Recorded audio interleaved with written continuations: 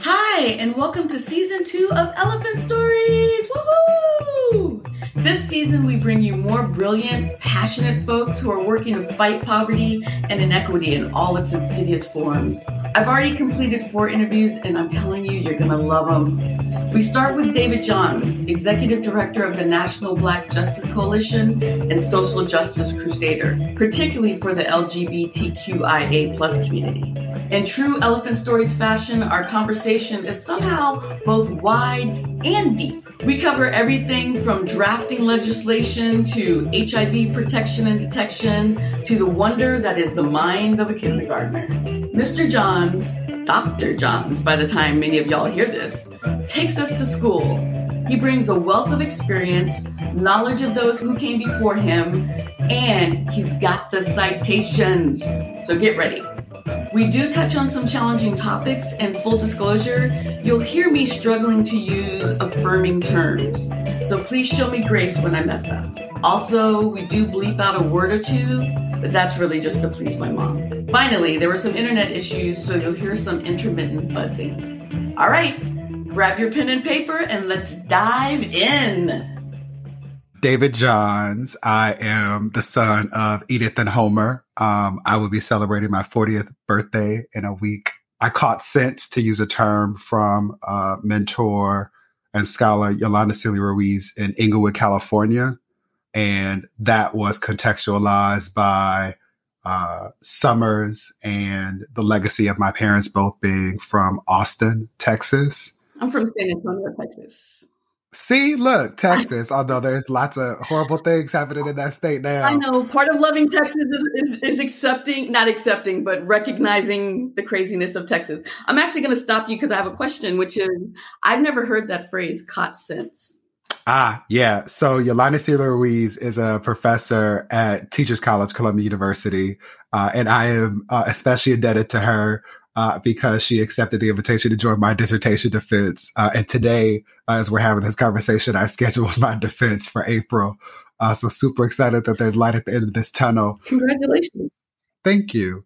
What she often talks about in her praxis, the space where her theoretical understandings meet practice, is that many of us are nurtured in spaces and by people and cultures and ways of being that allow us to show up in the world as we do. And so the phrase she uses is caught sense. And so for me, I talk about my home, and my home is shaped by my family as where I caught sense. Connected to that and how I show up in the world, I'm an educator. I taught kindergarten and 3rd grade after graduating from undergraduate school at Columbia University. And while I was teaching, I pursued my master's degree, which connects to the PhD that we were just talking about. But so much of my work throughout my formative years, and then especially while teaching in the classroom and then the policy work that I pursued thereafter, was focused on leveraging power to provide equity to those of us who are the most marginalized. And a lot of that work continues to be centered on children and students and schools. And after teaching elementary school, the long and short of it is that I took a pay cut from teaching to pursue a fellowship with the Congressional Black Caucus. And then I spent a decade crafting federal domestic, primarily policy, mostly in the U.S. Senate for the Committee on Health, Education, Labor, and Pensions. I worked for Ted Kennedy until he died, God rest his soul, Tom Harkin. Thereafter, Barack Obama became our first Black president. His fabulous wife, Michelle LaVaughn Robinson, graced us all with her presence. And then I was appointed to lead a White House initiative on educational excellence for African Americans, a space that allowed me to marry the best parts of my researcher, classroom teacher, and advocate selves. In that capacity, one thing that was really important to me was disrupting this habit that adults have of talking about students and not allowing them to talk for themselves. It happens also with white folks who want to talk about anti-Blackness without naming white supremacy, for example. And so we created the Summit series with Johnson Publishing Company, Ebony Magazine, and we produce summits around the country where the one rule is that the only experts who got to speak and contribute to this reform agenda to support African American educational excellence were students. some of them as young as kindergarten. Oh, nice. And one of those summits we produced was specifically focused on Black LGBTQIA plus youth. I produced it in partnership with a wonderful woman named Sharon Letman Hicks, who at the time was the executive director. She's now the CEO of the National Black Justice Coalition. And it was both among the, if not the most challenging thing I did in that role, and also the most rewarding. And so after he who shall not be named took occupancy of the Oval Office, continuing in that role was not an option for me.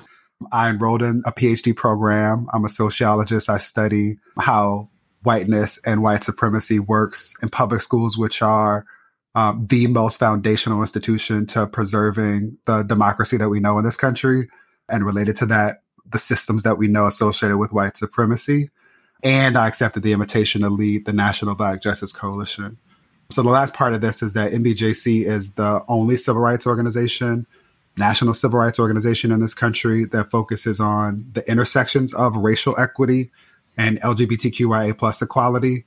A lot of our work is informed by the Black feminist teachings of Fannie Lou Hamer, who said, "Ain't none of us free unless and until all of us are free." Emphasis is mine. And is connected to the legacy of Black, queer, trans, non-binary, LGBTQIA plus. I use the term same gender loving. I don't use gay because gay is a white male political identifier, and that's not me. And so it's connected to the legacy of folks like Bayard Rustin, who you can see, but people listening can't see me motioning because there's a picture of him, a painting that sits over my shoulders. And a lot of our work right now is focused on reducing stigma and increasing support around things like HIV, which continues to disproportionately impact Black folks, not just Black queer folks, are who the CDC calls men who have sex with men, but Black cis heterosexual women as well, and Black children, youth and young adults, 12 through 24. We're focused a lot on the mental health crisis that is showing up in our community. There was recent manifestations of it, and that in February we celebrated what would have been the 18th birthday of Nigel Shelby, who was a Black 16-year-old boy who died by suicide in part because he was being bullied in school, who was told by teachers who he sought support from to dance it off because Black people like music. Can I interrupt and to say that one of the more kind of shocking, not surprising, I don't think, but more shocking things about going to your website is seeing all the memorials to particularly the Black trans. And they're very young. They're mostly very young people. Yeah, you're referencing Stolen Lives. I appreciate that. We do a lot of work in that space. It is anchored by gender-based violence. So we understand what Malcolm X named some time ago, which are the challenges that Black women face. We also understand that Black women means cis and trans, right? Trans women existed even before the term existed, at least in the way in which we use it. And last year was the deadliest year on record for Black trans folks. The vast majority of them are femme identified, a significant proportion of them dark Black women, right? Oh, that part I didn't know. Yeah, to name the ways that expectations around beauty and body also show up in this context. And so a lot of our work is about, one, helping people understand that this is a crisis, right? Yeah. Too often, trans folks are dead named or misgendered, which prevents and sometimes ensures that there's never any justice connected to how their lives were stolen or the ways in which their families get closure to the extent that they can at all. And we try and help increase awareness about it and really conversations about it, in part because a lot of the violence is at the hands of Black cis het men. Our work is, in short, showing up in the spaces where we can add value. It's anchored by a policy focus. We spend a lot of time thinking about the Equality Act federally, a lot of the voting rights legislation, which has a disproportionate impact upon those of us who have intersectional identities. Gravely concerned about what's happening in Florida now, which is the last thing I'll speak to. The governor of Florida, who stole that election, Ron DeSantis, is offered a suite of bills that essentially read like a surveillance state. He is positioning himself to be a fascist, outflanking he who shall not be named, as they both prepare to run for president in the next election in 2 years. It'll start much sooner than that, given that we're in a midterm election year. But today, they fast track a bill called the Stop Woke Act, which would make it illegal for companies or schools to allow us to have a conversation like this. In the state of Florida. It specifically names like woke consultants and critical race theory as problems deserving of political and social investments. And last week they passed through the House, I believe, a Don't Say Gay bill, which would criminalize teachers like myself who invite their children or students to think about connections to families, and for children that have same-gender loving or queer families, I would have to shame them into not sharing it or risk losing my job.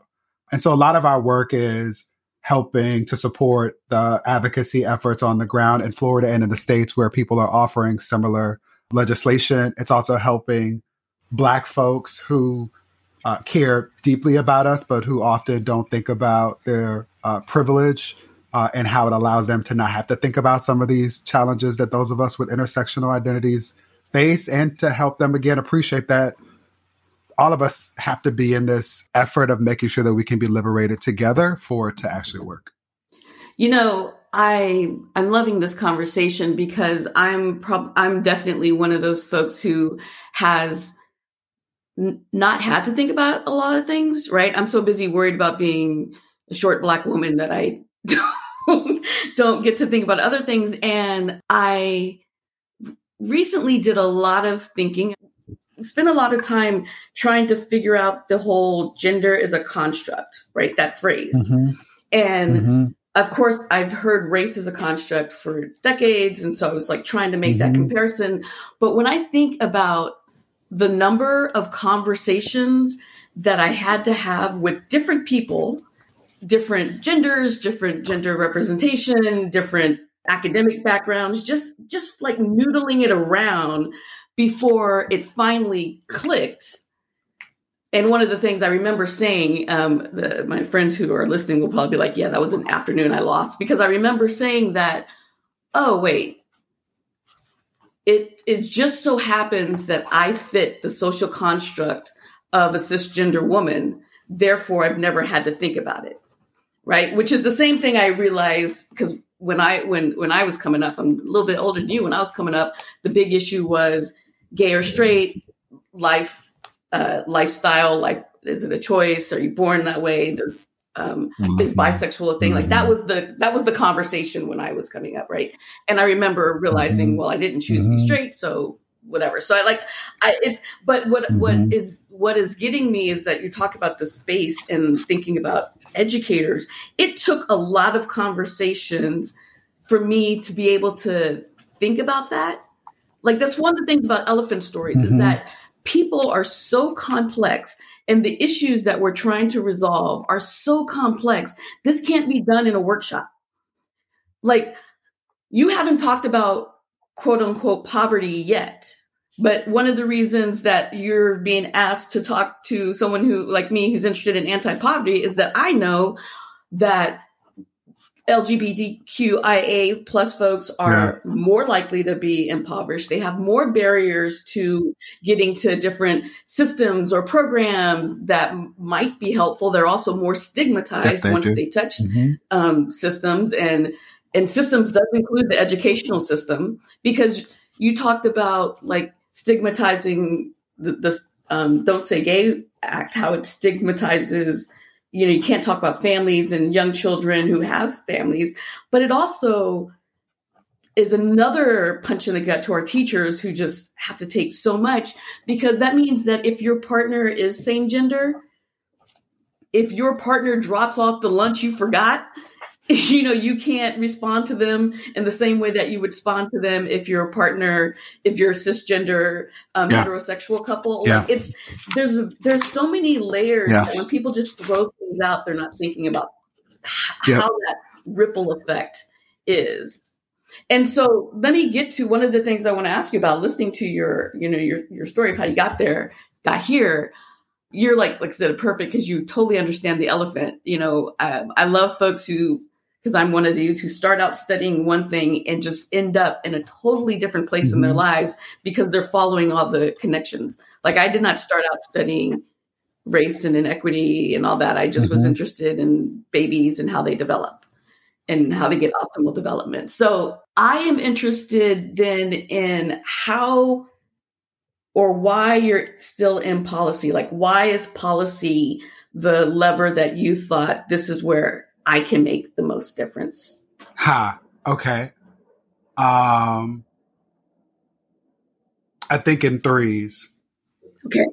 One is because policy is where power is used as a tool by those often in positions of privilege to preserve it. And given what I know about how institutions in this country, in this experiment in democracy, self-governed democracy works, it's the very site for me to apply all of the lessons that Black feminists and critical race theorists, to use the term properly and as it should be applied. Dr. Crenshaw, thank you.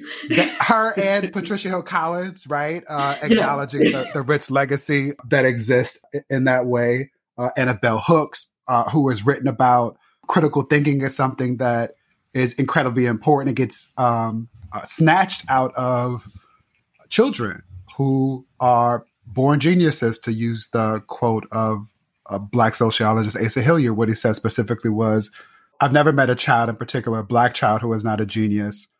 And there's no secret to how you support them. The first thing you do is acknowledge them as human, and then you support them with love, which is connected to my second point. What I know is that too often, for reasons that are beyond our control, because we don't ask to be born, and I didn't get a say in the body that I occupy, and then the rules that have been written and attached to the signs, systems, and symbols, what Black feminists refer to as the matrix of domination, that allows the elephant to exist and be omnipresent and yet hyper invisible at the same time, right? Like all of those things for me are they're contestable in the policy process, where the work is defining problems, identifying solutions and alternatives to that policy problem, which at the federal level should be anchored in some social good, public good, and then working in coalition with, I'm thinking about whether or not I want like-minded to fall from my lips, but it just did, with like-minded people toward an outcome that in some way, shape, or form should be anchored in addressing the initial problem. Now, what I know as I teach the policy process at American University now, a graduate course, what I know is that the process isn't rational, it's not linear, it's incredibly messy. And as a recipient of the wisdom of so many of our ancestors and elders who have done this work in so many different spaces, I get excited about being able to use these tools in the policy arena. And then the last thing is that this is where, thus far in this journey called life in this body, the ancestors have led me. And so I find that when I think about when I reflect upon, to be specific, my career path to date, I feel really proud of myself in that I've always led by passion.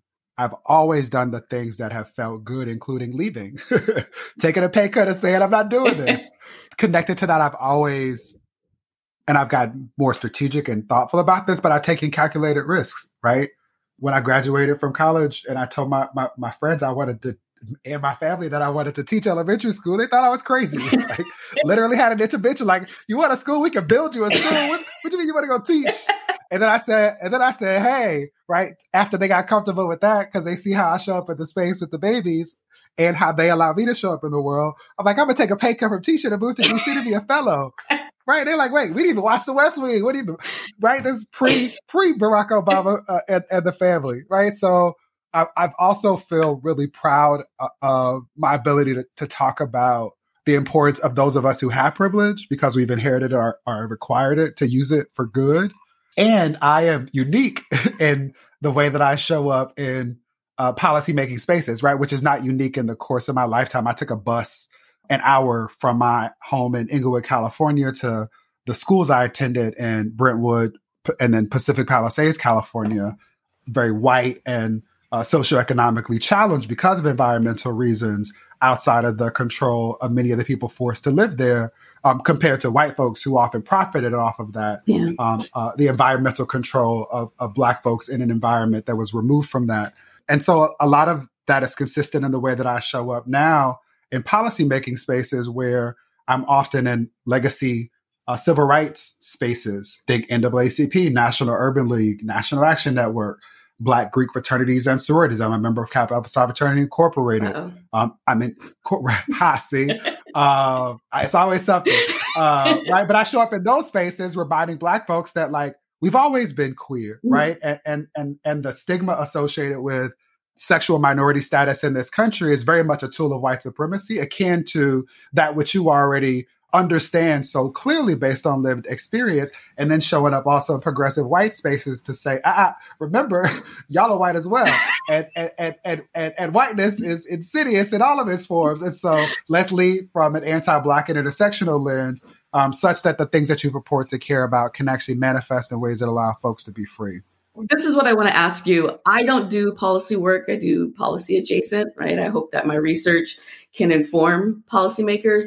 Can you talk about what that actually means? Like what are some of the concrete actions that are involved in being a policy advocate? Yes. My job as a policy advocate, or the term that I often use with my students is policy entrepreneur, is to do at least three things. One is to be clear in defining and then communicating to folks who are not engaged, who are policy adjacent, how policy problems are defined, right? The core of the policymaking process has to do with how problems are defined, right? Think about, for example, the policy solution of welfare was attached to a particular understanding of the social challenges that welfare recipients were facing and the nuances of how those problems were articulated, e.g., the welfare queen, as a way that people talked about that problem manifesting and deserving a policy response, also showed up in some of the policy requirements, e.g., drug testing as a condition of receiving federal benefits that are required for somebody to actually be self-sufficient, right? The second thing after, right, in the process, so you define the problem, then there's the process of identifying solutions. So advocates in my position, especially connected to a federal civil rights organization, are very much engaged in the process of shaping solutions. And those solutions look different based on how the problem is defined and the audience or the policy actor that we're engaged in this process with, right? So the easiest way to think about this is Schoolhouse Rocks, right? 3 branches of government. 2/3 of our work is in the legislative branch, and it literally is in crafting legislation. This is where I use the experience that I cultivated over 10 years writing laws to help people write actual laws. A lot of that work also, I think the second most significant use of our resources is engaging with the administrative branch, not just the president and his cabinet, but agency directors, right? People who are responsible for governing the bureaucracies that allow the systems that many of us take for granted, but we rely upon every day to live in our homes if we're privileged enough to have one, or to otherwise navigate in the world. We try and help those people do their jobs in ways that are aligned with intersectional equity. And then the last thing that I do a lot of in particular is communications. And so it's connecting the dots. It's saying to folks who are policy adjacent and or who are like, policy doesn't affect me. No, here are all of the ways in which it does. And here are the ways in which taking for granted the ways in which it affects you means that you are often being harmed by those in positions of power, either elected or appointed.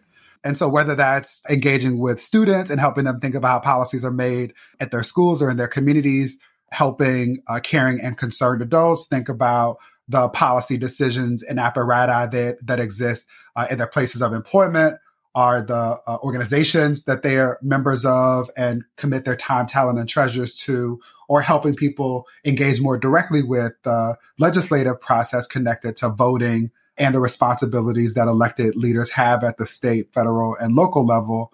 We try and show up and help people understand that they can own their power and that doing so in ways that are anchored in policy are incredibly important.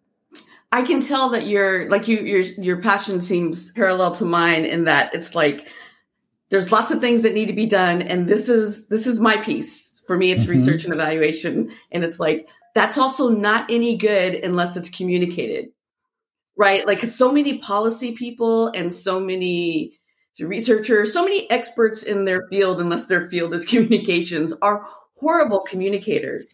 So I love hearing that. I even love the things about, like, obviously I had to do research for this, so I was all on your website. And just the little things like the banners that have like title banner, but there's a cursor blinking, which I'm like, yes, because there's more to be done and more to be said. Like, this isn't the end of it. And like, it's that kind of thing. And you said that you love, you think in threes, which explains your 3 things with David John. Thanks for that. But these are all things that are people can understand. And I want to jump back to one of the things that you said in your policy 3, which was helping. You spent 10 years writing bills. And I think that a lot of people don't understand who's actually writing bills. And so in the same way that I'm like, okay, I need to do whatever I can to convince young people that research is fun and that you should go through all the work to become a researcher because otherwise your voice isn't in the room. I feel like it's the same thing with policy, because these policies, like, talk about who actually writes the policies, because it's not the congressmen and women. Sometimes it's not even their aides. I know I spent about 10 years working at executive side at HHS. And, some of those bills are written by companies. Forget about lobbyists even. They're just written by pure companies to insert their own priorities. Okay, you packed a lot into that.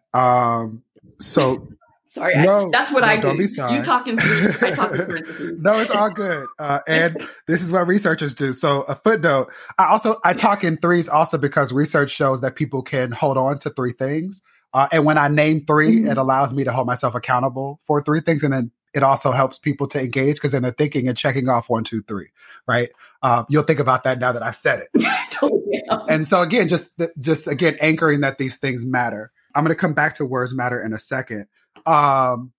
Yes and no, right? So I want to use a paintbrush and not a rolling brush in this regard. So it is often the case, especially now, that conservative right-wing legislation that is especially introduced to advance the bottom line of an interest group. So often a business, right? Named in the context in which you described it, or to compel voters to go to the polls, which is what we're seeing a lot more in what resulted in Virginia's governor turning out voters, again, challenging this phantom ghost of critical race theory and banning books from libraries, a practice that we engaged in fighting against because Black people were banned from libraries some time ago, and people again forget that because we actually can't talk about history because now we're attacking critical race theory.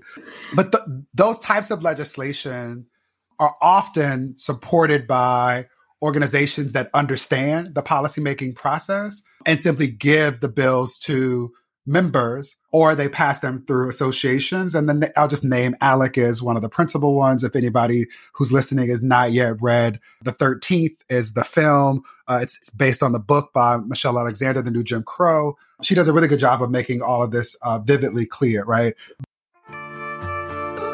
Model legislation is a very big deal. Here's a clip from USA Today explaining how it works. One system for that is called model legislation. It's sort of a fill-in-the-blanks way to create a new law. USA Today compared the text of 2,000 model bills against every bill introduced in every state from 2010 to 2018, looking for when the models had been copied. We ran them for months on the equivalent of more than 100 computers. They compared hundreds of thousands of bills against each other to find when text from one had been copied to another. It turns out it's happening in every state. We found more than 10,000 bills were almost entirely copied from model legislation. More than 2,000 of these bills became laws. But the point here is that there's a process by which the bills that we're seeing now being introduced happen and are supported by these entities. The biggest example I can offer in this moment is that last year, there were more than 150 pieces of legislation targeting trans folks. It sort of laid the foundation for the Don't Say Gay bill that I mentioned earlier. The vast majority of those bills targeted girls in schools.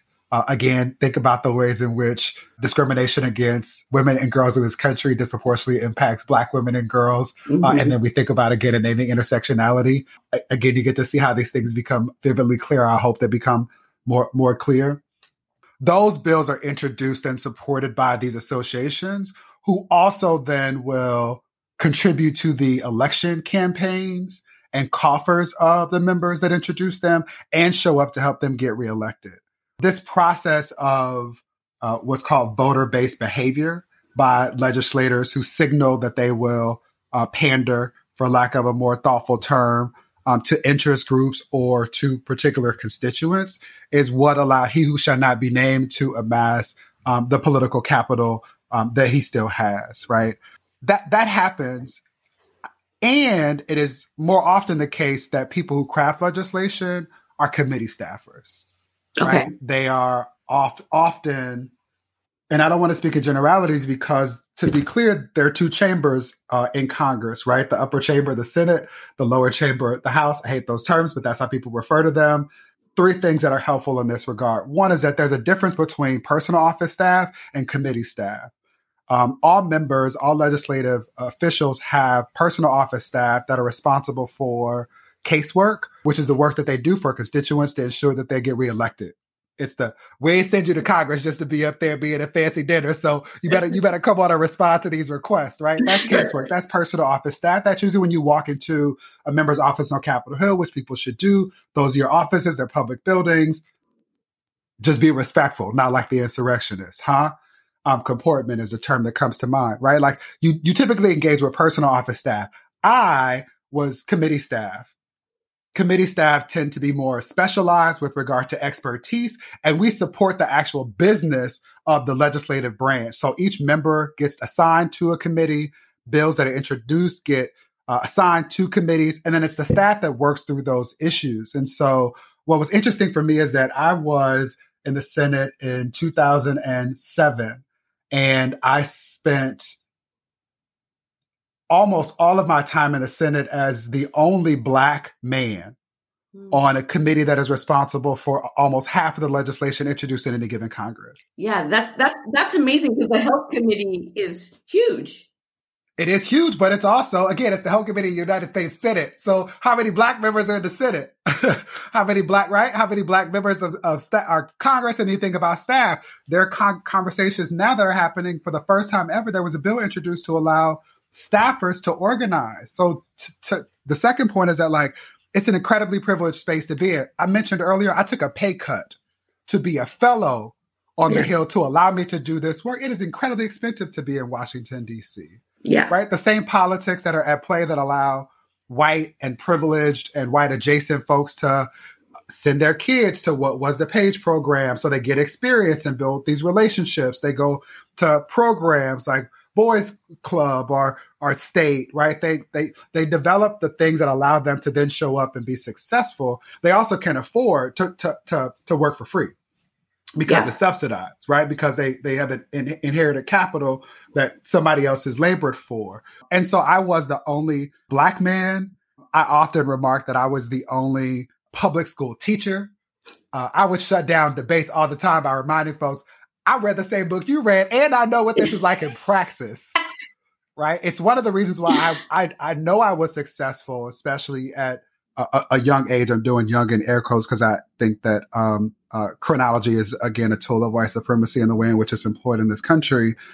But I was also, and this was the hardest part about it, like most of my colleagues had personal connections to the members or institutions of privilege, right? So I'd come from Columbia, Senator Kennedy, Massachusetts. A lot of folks were at Harvard, right? Like, there are these feeders into this process, but I often would cry, literally cry, not in front of them, but by myself with my community in the company of ancestors, thinking about the fact that I was one of few people, if the only one, that had a connection to somebody that would be affected by that legislation. Yeah. And the example that often would come to mind is like, I worked on child welfare and shut down a whole conversation when people were like, theorizing about it. And I was like, let me talk about my sister and how this is affecting her as somebody who is dealing with decisions that are hypothetical to y'all in this space and that often result in trade-offs based on political compromise or where we are. Things that are important, that are environmental factors, things that are built into how the institutions work,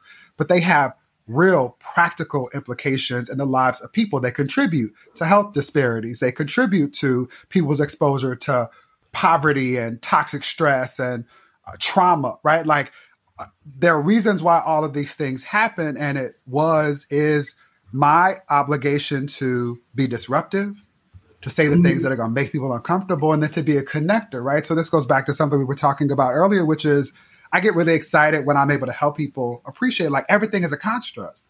Again, like things always haven't been this way. The knowledge that we have has been cultivated by a process of somebody saying this is what we're going to value and celebrate. And policy is one of the ways in which that happens. So we were talking earlier about employment, and you used the example of, the privilege of having somebody drop off their lunch. What I often thought about is that before 2 years ago, in the last 2 years, the Supreme Court of the United States passed a decision which was uncharacteristic given their hyper-conservative orientation at present, and it's the Bostock decision. The Bostock decision essentially says now it is illegal, it is unconstitutional to discriminate against someone based on sex, right, which takes care of gender discrimination, as well as sexual identity, gender orientation, or expression. And the thing that I used to sit with is like, in my parents' state of Texas, before that bill was passed, I could even be fired for putting a picture of a friend on my desk that somebody would assume is a partner.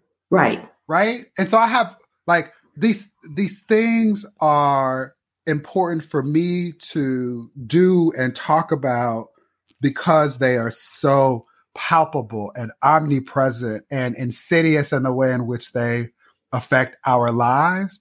And it is through policy decisions and practices that they become omnipresent and yet hyper invisible at the same time. Yeah, you speak about the responsibility of showing up. And I think about how the fact that there is a understandable and worthy effort to teach non-marginalized folks what it's like to be marginalized. And I'm using that to cast the biggest net, right? But man, it's so much easier if we can just get folks who have lived these things in, because yeah, the experiences are so rich and so embedded that you can't just read a book on what it's like to be fill in the blank, right? Because one, it's going to leave out a lot of hats. It's going to leave out like all the different things that you do in life and all the different places that you step. It's going to leave out a lot of internal conflicts because you and I share something, and that is this responsibility of a modicum of privilege, I guess I'll say. And that is, that responsibility of, okay, I have this access that so many don't. Not only do I not want to squander it, and I think this is you because you went into education, I also want to share it so that people coming up beside and behind me can also exercise this privilege and can feel this privilege. And so instead of me going around handing out copies of White Fragility, I can just have a bunch of people who lived the experience stepping in and stepping into positions of power and positions of influence.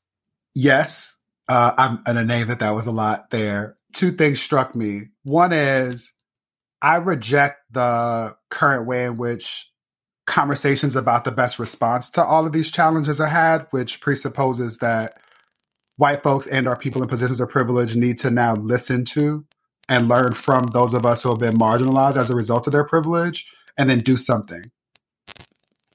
that unnerves me Mm. for two reasons. One is I don't need you to think that you can learn about me. In fact, I am my ancestors' wildest dreams because I show up in ways that like won't ever make sense to you. Goes back to where we started. Why am I a 6'5", presenting cis man who has my nails painted, who's incredibly effusive in the way that I talk, who leverages all of this privilege to be incredibly disruptive and affrontive in the way that I do it, right? Like, you don't waste your time doing it, honey. This will never make sense to you, right? And this is not unique in this regard. It's the same sauce that like has the world following Beyonce and enveloped by all that Michelle LaVar Robinson Obama does. Like, this ain't new. This is just what we do. And I'm not saying that like to be funny, but the work is really in those who have benefited from the privilege in sitting with themselves and asking and answering some of the questions around how they benefited from it, how they've allowed themselves to lie to themselves about not being able to or wanting to acknowledge it, and to think about what they can do to disrupt it. And for me, that's the most meaningful work, if only for the reason that like I will never understand, and I don't want to, I want to be clear, what it's like to be a straight, cis, white man in this country. My visceral response is I think it would be incredibly boring, right? Like the power, right? The power, the privilege notwithstanding, I think it would be incredibly boring. But I imagine that there would be something exciting about leveraging that power to think about solutions to these problems in ways that are not bound by my experience and the legacy of Blackness that I've known and inherited and the trauma associated with it, right? And the practical example is last summer, while people were protesting, risking their lives at the height of a global pandemic to protest against state-sanctioned forms of violence. And it's very much connected to George Floyd, but also connected to there's a Black trans man, Tony McDade, who was murdered in Tallahassee, Florida, the same week that George Floyd was murdered. And it's important for me to also acknowledge that and to say his name, right? But the point here is that at a protest in New York, I witnessed white people say to other white people, get in front of them. Literally put your body, white person, between the police and the rest of the protesters. And what a novel fucking concept. One that I, in all of my Blackness and my acquired privilege, never would have formed my lips to say to them. Right. And so this idea that those of us who have been marginalized and who have found ways to be resilient, and again, there's a cost of being resilient, literal, figurative, spiritual, emotional, financial, right? It is not that we don't have answers, and it's not that we don't have the sauce. It is that white folks asking us to do the work for them is how white supremacy maintains itself. It's how anti-Blackness is designed to work. And it allows them to like sit with their arms folded and talk about how difficult it is to adopt more pronouns or to, make connections between how easy it is for us to accept a cisgendered heterosexual woman changing her name when she gets married, but making it incredibly difficult, if impossible, for a trans or non-binary person to do the very same thing. I love how you're presenting this, because I think, you gave your identifiers, and I always have people give their identifiers. And part of it is perspective. But the other part is to destroy stereotypes. Mm-hmm. Because people don't like being told you're not what you're supposed to be. And that happens to pretty much, I think, anyone who's not white.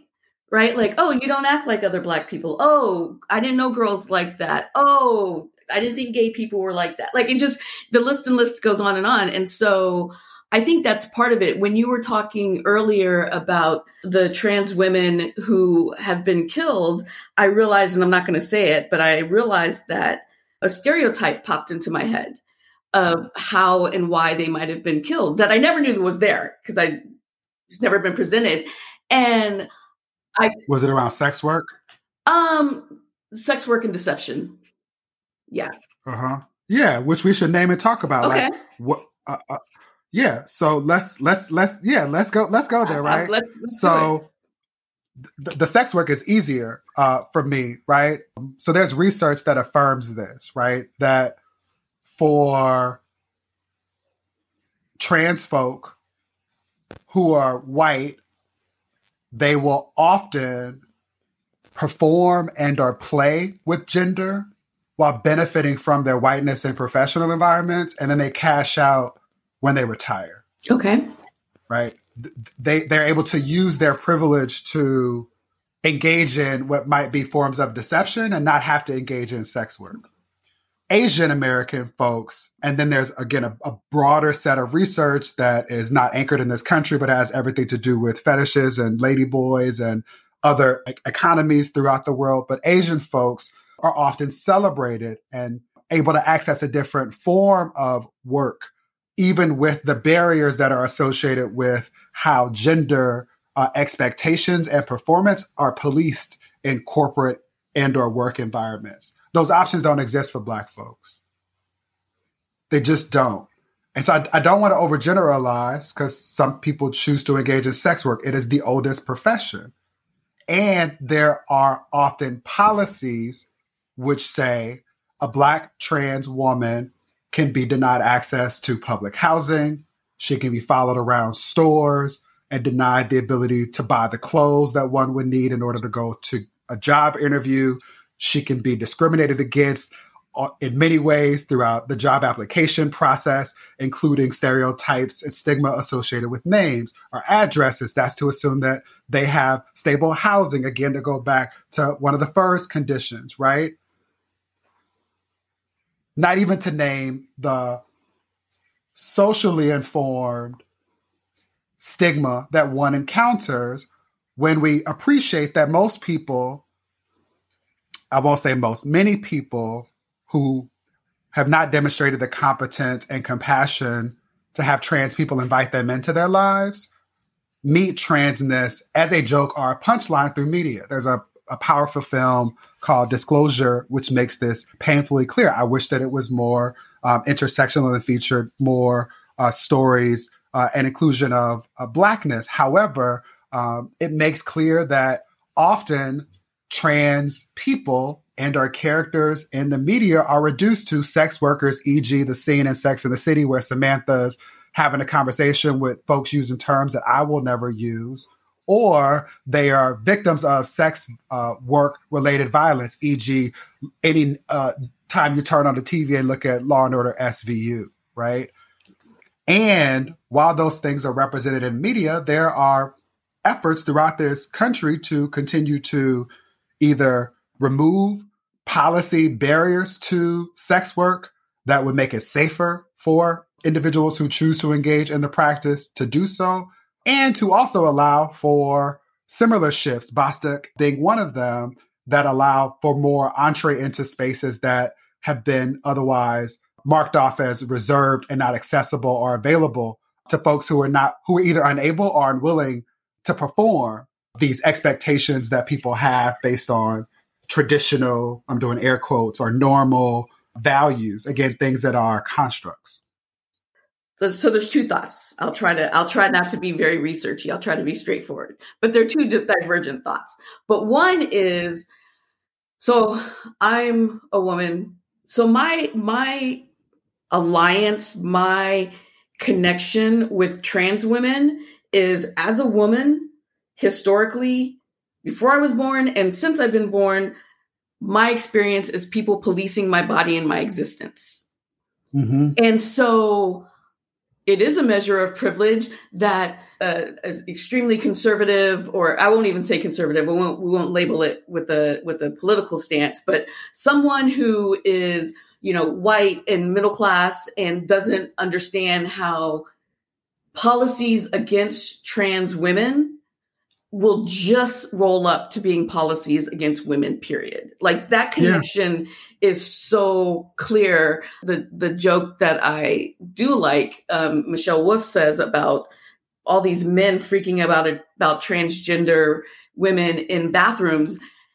Women don't have a problem with that. Like that's not a female problem. That is a man's problem but the men are the ones doing the policies. And I'm like, I don't care who's in the bathroom. Can we close the wage gap? You know, like, yeah. And even more precise though, while we're here, which is right, like the date. So this shows up in three ways. One is, yes, it's a man problem, but it also becomes a less of a male joke.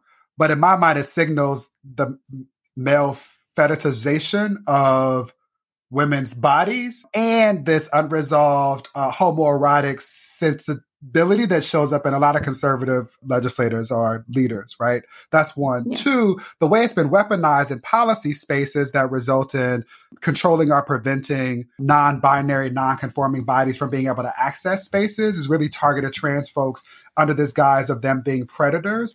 And again, false. What the data shows is that folks who are likely to show up in bathrooms in ways that make women and girls unsafe are most likely to be predators that are especially afflicted by mental illness and or related to folks, right? This is where we need to have different conversations about the things that we're actually worried about.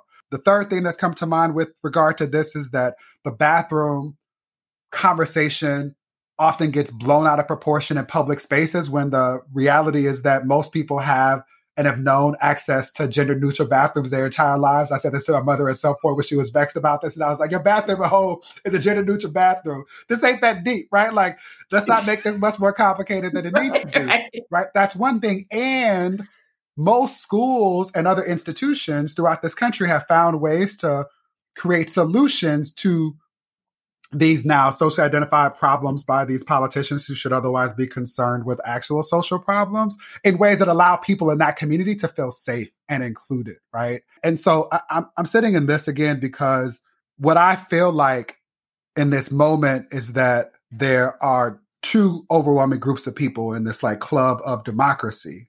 And like the one group of people is like, look, this section, this whole club should really just be for us. We wanted y'all to build it. We wanted y'all to provide the entertainment. We want y'all to provide the service. Like, we actually don't want to see you. We want you to be invisible. But what I'm willing to do, because of the space that we in and the environmental conditions, we're no longer in the majority. We're not birthing as many children. We like the power structures are changing, right? Mm-hmm. Georgia just sent 2 Democrats to Congress, right? Like, the systems are changing. It's a part of the process. So what they are saying is like, we'll move the rope a little bit, right? Like that's one community. Yeah. There's another community, right? That, and this one I struggle with more because I feel like it's Black folk who are in this like, well, you know, okay, y'all gay folks, right? Like, okay, we okay with y'all, but not the rest of the community. It's just too much. And what I know is, again, I was looking for this book earlier, Patricia Hill Collins, Intersectionality, Patricia Hill Collins and Sumaya Blige.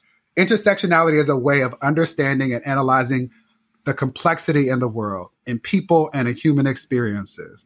The events and conditions of social and political life and the self can seldom be understood as shaped by one factor.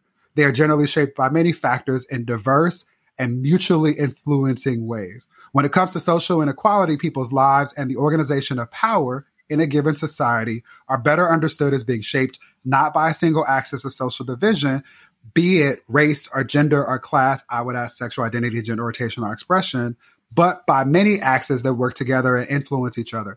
Intersectionality as an analytic tool gives people better access to the complexity of the world and of themselves. This matters to me for 2 reasons. Like, we are capable of complex thought. I taught kindergartners. My babies had some of the most thoughtful and complex conversations. They talked about death one time in a way that I mean, like, I wish I could record this and share this with the world. Like, they do these things, right? This land is playing in a second, but this goes back now. Bell Hooks teaching critical thinking. Bell Hooks talks about this as a thing that kids are born with, right? She says, thinking is an action.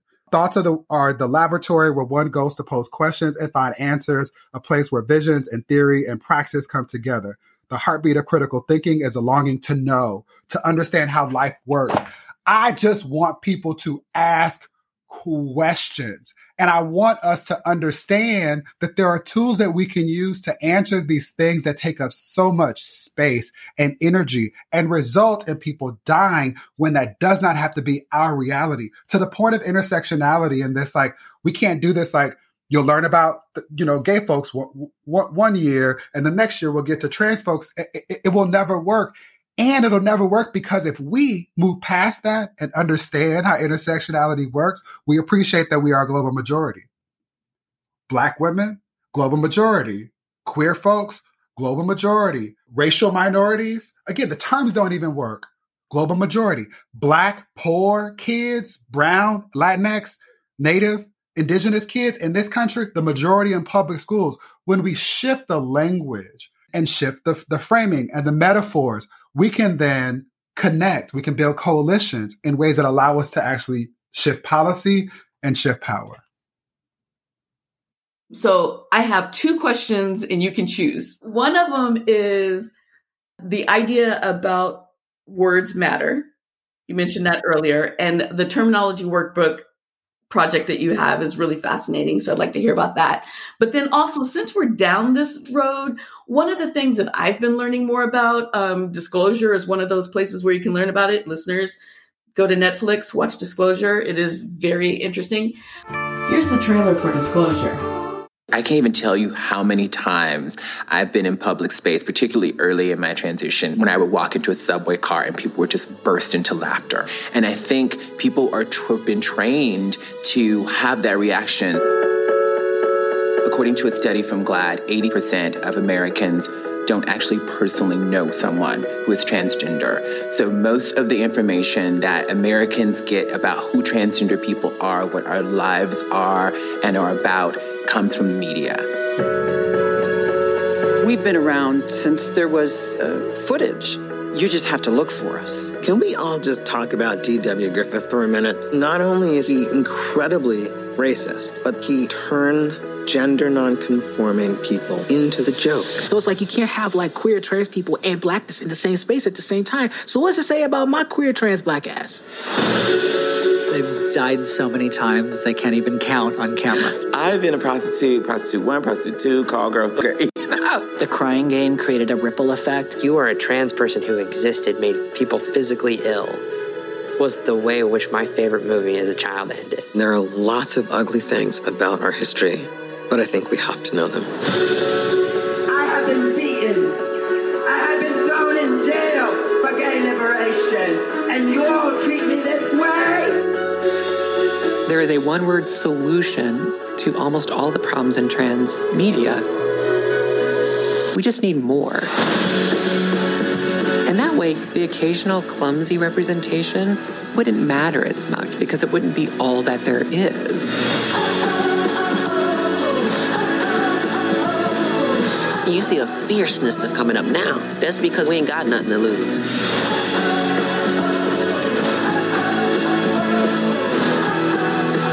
These are my sisters up here, but the struggle is real. The ways in which trans people have been represented have suggested that we're mentally ill, that we don't exist. And yet here we are, and we've always been here.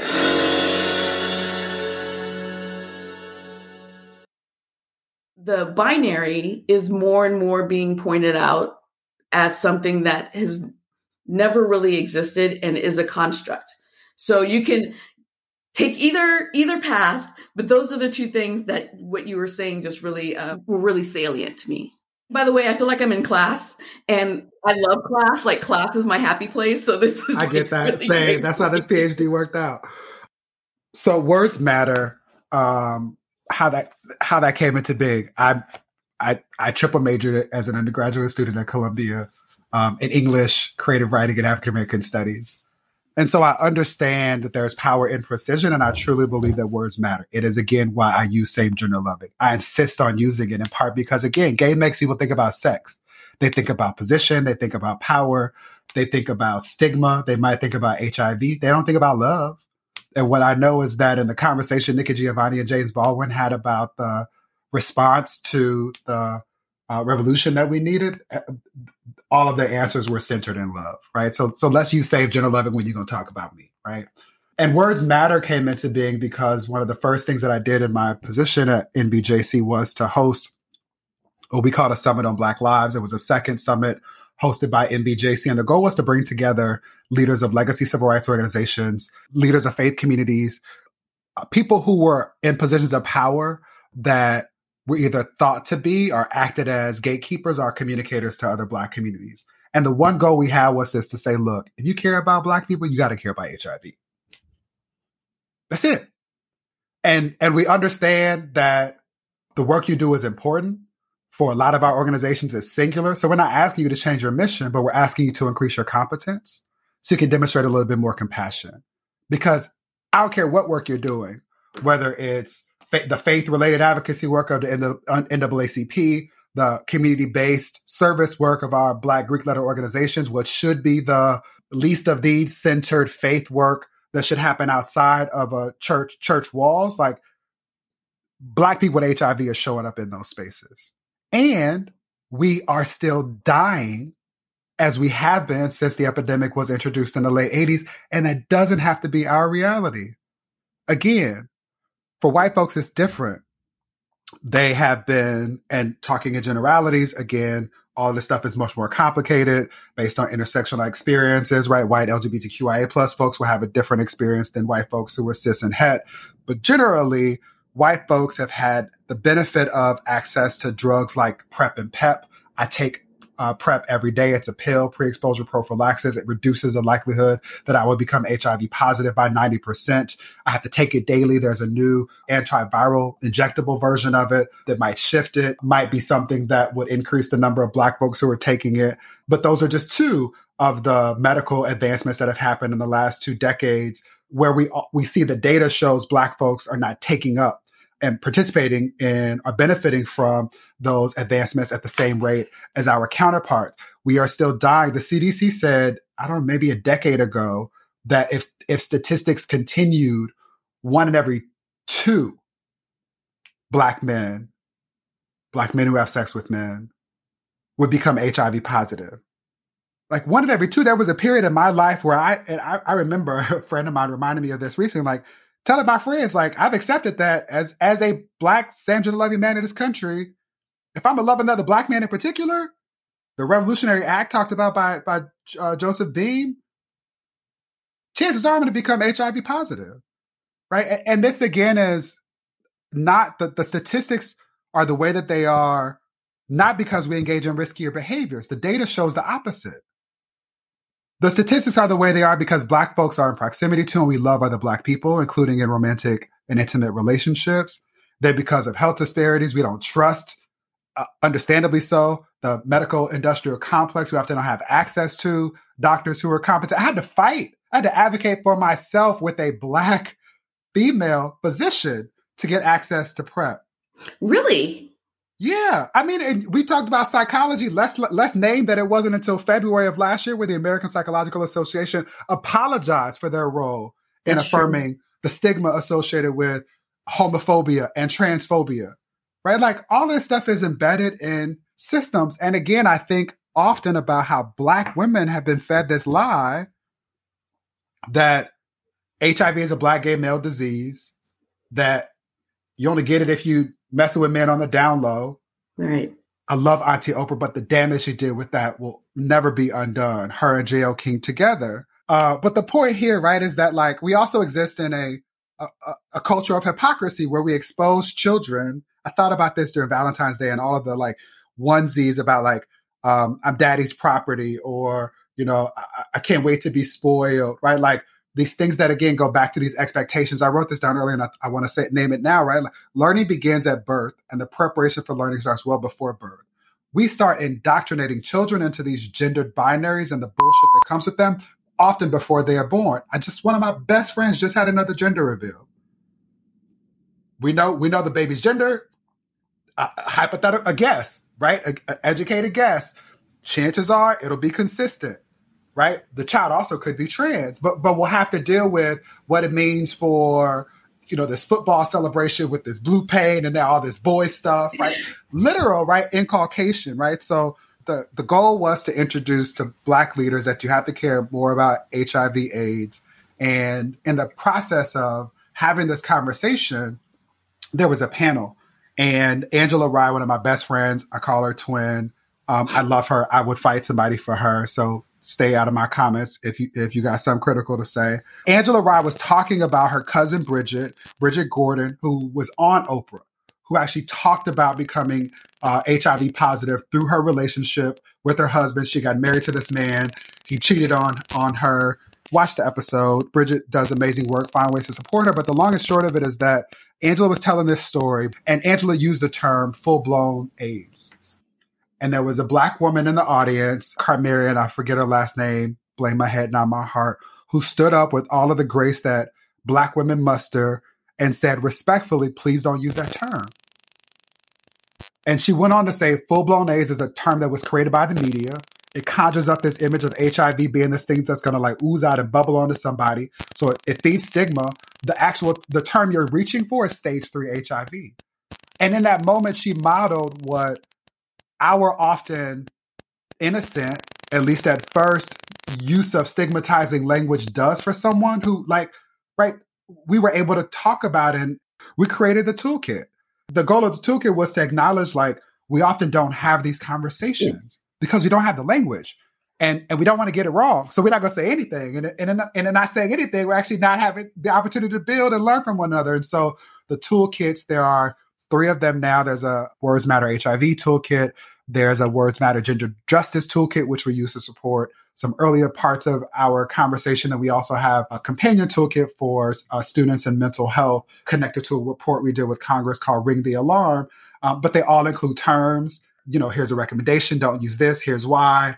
Here's a term that you can use. It would include things like safe, gentle, loving for people who are still like, I don't understand that and I don't want to adopt it. My hope is that it also leads to us having more meaningful conversations. Like I accept what became the Chappelle joke about like the alphabet people and right. A part of my advocacy has to anticipate people saying like, I don't want to learn another acronym. I don't want to learn another term. Cool. I'll give this up if you give yours up.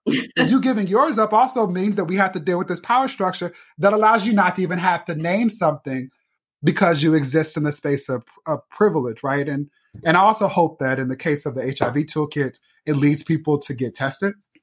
You can visit our website and request an at-home testing kit or find a free testing site near you. My hope is that it encourages people to have conversations, right? I made the point about babies because we expose young people to sex and intimacy often without being responsible and having then conversations connected to that and or supporting people and talking about and naming pleasure. And so there's often the way in which, connected to the previous point about HIV and Black cis het women, that there aren't simply spaces to ask or to talk about how one is protecting themselves and might be protecting you with regard to intimate partnership. And so my hope is that the spaces I move through in this moment, it's NBJC, but that the spaces I will continue to move through, I'm able to leverage the best parts of those spaces to help make these connections clearer so that ultimately we shouldn't have to have these conversations. The last thing that came to mind as we were talking earlier about was Freeman Hrabowski, a mentor, friend, former president of UMBC. Often he's quoting someone, I forget who he quoted. I say all the time it's his quote, but it's we should not be beholden to the tyranny of either or, but be liberated by the beauty of both and, right? And for me, it is by design that most people don't celebrate thinking. It's hard work, right? The Latin root of the word education is educare. It means to draw out, right? The process is difficult by design, which is why schools should be more supportive of kids who face more challenges, not as a result of problems that they've created, but problems that adults have created and advocate a responsibility for them to deal with. And so it is, toxic stress and prolonged exposure to trauma, all of that stuff has the physiological implications of making you feel like you're sleep deprived. If you are consumed with physical safety, housing security, or food that is actually nourishing, all this policy stuff is phantasmagorical. It is as ethereal as Tinkerbell. Right. And I understand that. That's a part why, you and I sit in these privileged spaces having this conversation now. And my hope is that those who can do more choose to be more active. One of the things that I love about having Elephant Stories is I get to find people that can talk about things I know nothing about. Like, that's what's really interesting. So I do so much appreciate this classroom. This was like really good. So I need you to like write a book or something so I can bring you on like in another year for the whole different topic. Look, this literally, I'm writing about all of this. Like my research is about the experiences of Black LGBTQ students in middle and high schools and their reflections on naming that like safety is, you know, bullshit metaphor. Schools aren't designed for their safety. It's a lot about belonging and the ways in which adults are trained to police them and help them to adopt white supremacist behaviors and not necessarily come into their fullness. It's a lot about how aware they are of how free and fabulous their lives are. It's good stuff. It sounds like it. It sounds like it. Thank you for listening to Elephant Stories. If you like the show, please subscribe, share on social media, and just talk about what you've heard. This episode was produced and edited by me, T'Pring Westbrook. Original music is by Robin and David, the musical geniuses behind DRTM Productions. Talk soon.